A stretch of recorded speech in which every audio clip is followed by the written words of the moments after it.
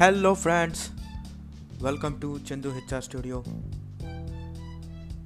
and India's first in kind of HR podcast. So today I'm going to discuss about labor legislations with practical explanations part 3 actually. So part 1 and 2 I will upload later. So today we are going to discuss on Code on Social Security 2020. So try to contact me as mentioned in this podcast information. My profile is also there. In today's topic I am going to cover social security situation of our India, why we need to be codify the social securities, stages in formulation of social security code, major changes in social security code, brief arrangements of sections in the code on social security, practicality, applicability of the code, and various calculations also. So actually the 9 labor laws which cover social security code, those are the Employees Compensation Act 1923, the Employees State Insurance Act 1948, the Employees Provident Fund and Miscellaneous Provisions Act 1952, the Employees Exchange Compulsory Notification of Vacancies Act 1959, the Maternity Benefit Act 1961, the Payment of Gratuity Act 1972, the Cine Workers Welfare Fund Act 1981, the Building and Other Construction Workers Cess Act 1996, the Unorganized Workers Social Security Act 2008. What are the social security scenario in our India? Being a world largest and diversified democratic country, our India, where there is a huge population density, there will be more challenges, and we need to cover maximum people or workforce to satisfy their needs. So needs are unlimited, as you know, but resources are limited.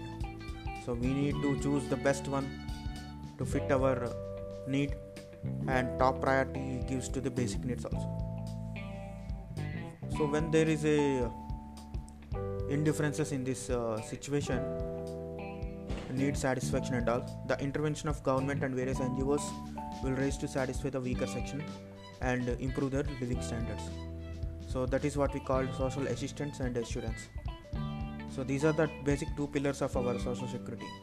This security will be on exploitation workforce, basic improvement of living conditions, and improve the work life as well as standard of living in a healthier and safer way. As India's basic culture, everyone knows that universally brotherhood. We develop others along with us, and we help them to develop also. But due to the other country rulers and their impact on our culture, we became ours to mind. It is a bad and negative perspective. This created a stigma in our culture and improvement of our lives in earlier days of independent India. On this note, the governments and various government bodies started focusing on social security laws and developed various social security laws also to gain and retain the basic necessity of the various workforce nature of living. So why we need to codify the social security laws in India? Actually, after the wages concept, the second important role is the social security, inside and outside of the job also. Actually, we have around 9 similar social security laws which are already codified in this social security code 2020, which can correlate and intersect in some point of time at the time of applicability also. This created a stigma, and there are some missing in this covering of the social security. So this code created a vast definition of worker who covered more and more social security laws and their benefits. What are the stages? So this concept of social security codes were first recommended by our second National Commission of Labour under the chairmanship of Sri Ravindra Verma in the year 1999. It was formed in 1999 and a report was submitted in 2002. So after 18 years it was implemented. In the On 22nd September, the bill was introduced by the Central Labour Minister, and the same day it was passed by the Lok Sabha. On 23rd September, the bill was passed by the Rajya Sabha. On 28th September, our Honorable President Sri Ramnath Kovind sir signed on this bill, and it got published. What are the major changes? A new social security boards was introduced for the unorganized workers, both central and state level. Gig workers, platform workers, aggregators, home-based workers, these are also covered under this worker codes. The definition of worker were widened, and this helped the deprived workforce also get the minimum social security fruits. Career Center was also introduced in this code to enable the employer to notify vacancies and develop their career also. Digitalization of various returns and registers helped the sharing of knowledge and transparent organization.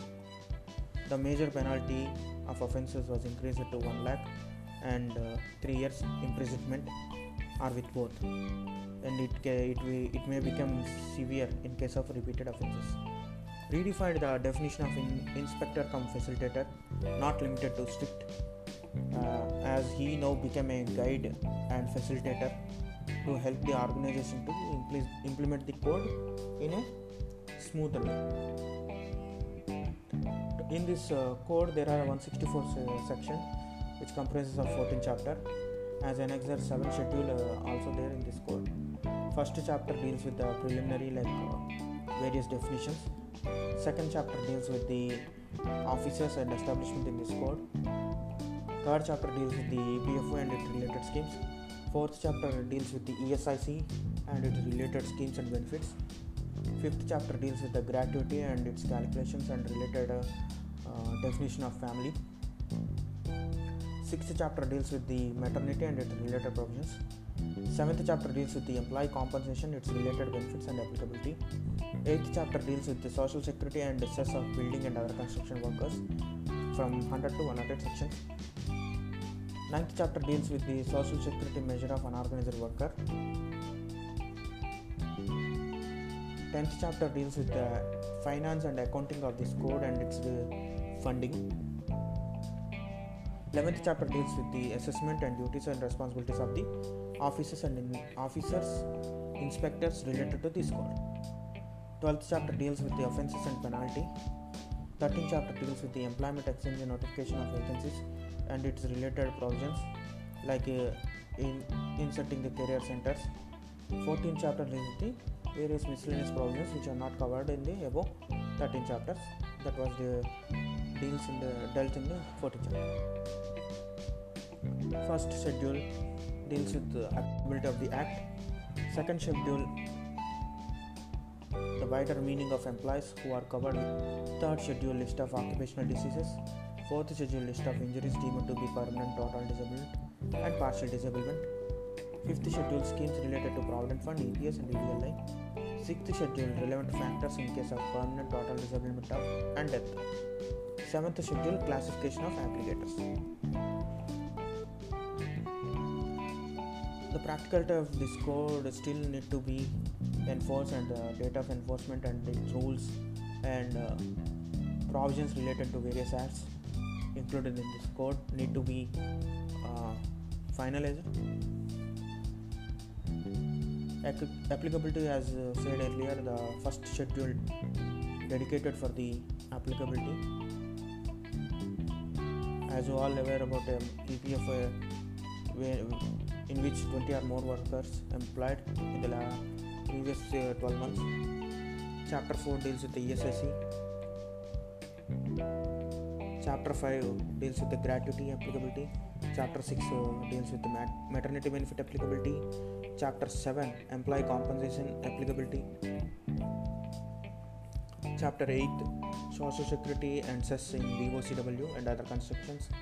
Chapter 9 deals with the social security for unorganized sector, organized workers, gig workers and unorganized workers, platform workers, everything. Chapter 13, this chapter dedicated to employee information and monitoring career centers, vacancies, persons seeking services of career in various service centers and employers. The applicability become very vast, which give more strength to the employment authorities and more liability to the establishment also. So next I am going to discuss about various calculations. So gratuity is paid when an employee is eligible for superannuation, retires, resignation, anything. Passes away also, that means death while in service. Gratuity in India calculated using the formula. Gratuity is equal to last drawn salary into 15 divided by 26 into number of years of services. The ratio 15 by 26 represents that 15 days out of 26 working days in a month. Last drawn salary means basic plus dearness allowance. So ESIC. A notification has been issued by the Employee State Insurance Corporation. Like you all know that ESIC upper wage limit increases from 15,000 to 21,000, which covers another 50 lakh workers in this code. So new contribution decreases from 1.75 of gross salary to 0.25 of gross salary of employees, and 4.25 on gross salary to 3.25 of gross salary from the employer side. So Provident Fund also, as you are aware, that PF wage of employee is not more than 15,000 per month. These are the process of monthly calculation of and the contribution of EPFO. First of all, we need to prepare the ECR text file using MS Excel, CSV Save Mode. Actually 11 columns need to be taken care while preparing the Excel sheet that I will share you. UAN, member name, gross wages, EPF wages, EPS wages, EDL wages, EPF contribution remittance, EPS contribution remitted, and difference between EPF and EPS, number of contribution days, refund of if any advances.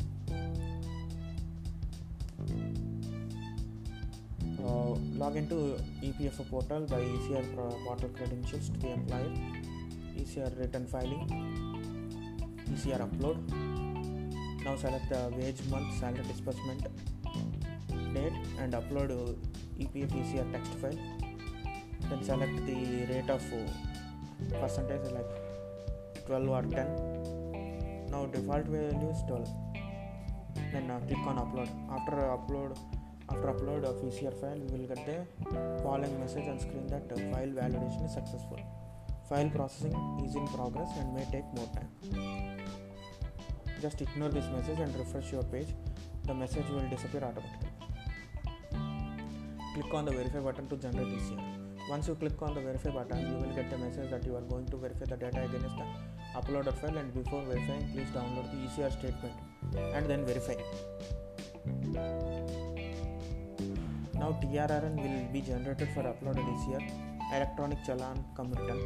File and generated ECR summary sheet by clicking on prepare challan button. Here please enter admin and inspection charges for account number 22, account number 2. Also you can edit EDLA contribution for account number 21. Also fill employer details, then click on generate challan button. Now another screen will appear which shows at this stage you can edit the chalana if required. Click on the finalize button after verifying the challan amount. Once finalized, you can download SEK file and a receipt file from the in process chalana list. Now you can go to make the payment. Click on pay button and make the payment. For more detailed explanation training, your person please contact me. These are the 5 accounts which is covered in ECR chalana. Account number 1 deals with EPF contributions. Account number 2 deals with EPF admin charges. Account number 10 deals with the EPS contribution. 21 deals with EDLA contribution from employers. 22 deals with EDLA admin charges. Now EDLA admin charges become nil, and the contribution of EDLA also decreases to 0.50. So for Permanent total disability in Employee Compensation Act, the amount of equal to 60% of monthly wages of the injured employee multiplied by the relevant factor. Actually minimum is 1,20,000, whichever is more is the applicable. For death, 50% of monthly wages, this is multiplied by the relevant factor, and amount of 1,20,000 which is missing. For partial disablement, the compensation offered under one compensation policy for 50% of monthly salary into X relevant factor based on the age of the worker. 1,20,000 is the minimum amount to be paid in this situation. So thank you guys. Please share my audio and comment me for more improvement in my podcast. Thank you.